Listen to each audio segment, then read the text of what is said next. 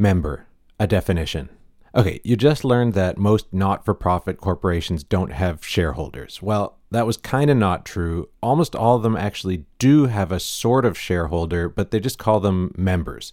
There's even a type of not-for-profit corporation where members technically own a piece of the corporation, just like a shareholder of a for-profit corporation. It's different enough that it's useful to think of it as a separate sector, so we'll talk about it more in a few days. Anyway, basically all not-for-profit corporations have members of some kind. Members get voting rights and other types of authority, just like shareholders. What members don't get, though, is dividends, at least not directly, or any other financial benefit, except in that other sector I mentioned just a few seconds ago. Just be patient. One really common type of not-for-profit corporation is called an association, where members are a group of people or organizations that all have something in common.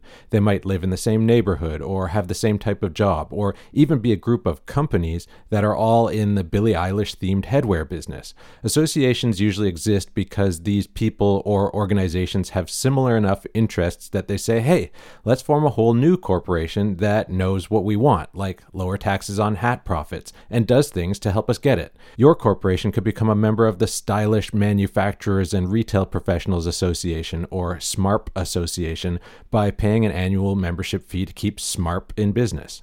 Here we have an image illustrated and described by Nate Schmold.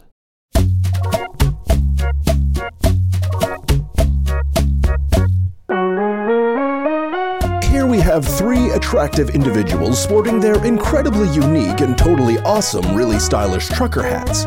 One of them has theirs on backwards, so you can't see the eyelash emblem on the front of it, but trust, it's the same. They proudly hold up a large banner that reads, "Get Smart, Join SMARP." SMARP, of course, being the acronym for Stylish Manufacturers and Retail Professionals. You know, the SMARP Association. You know what? Maybe I will get smart.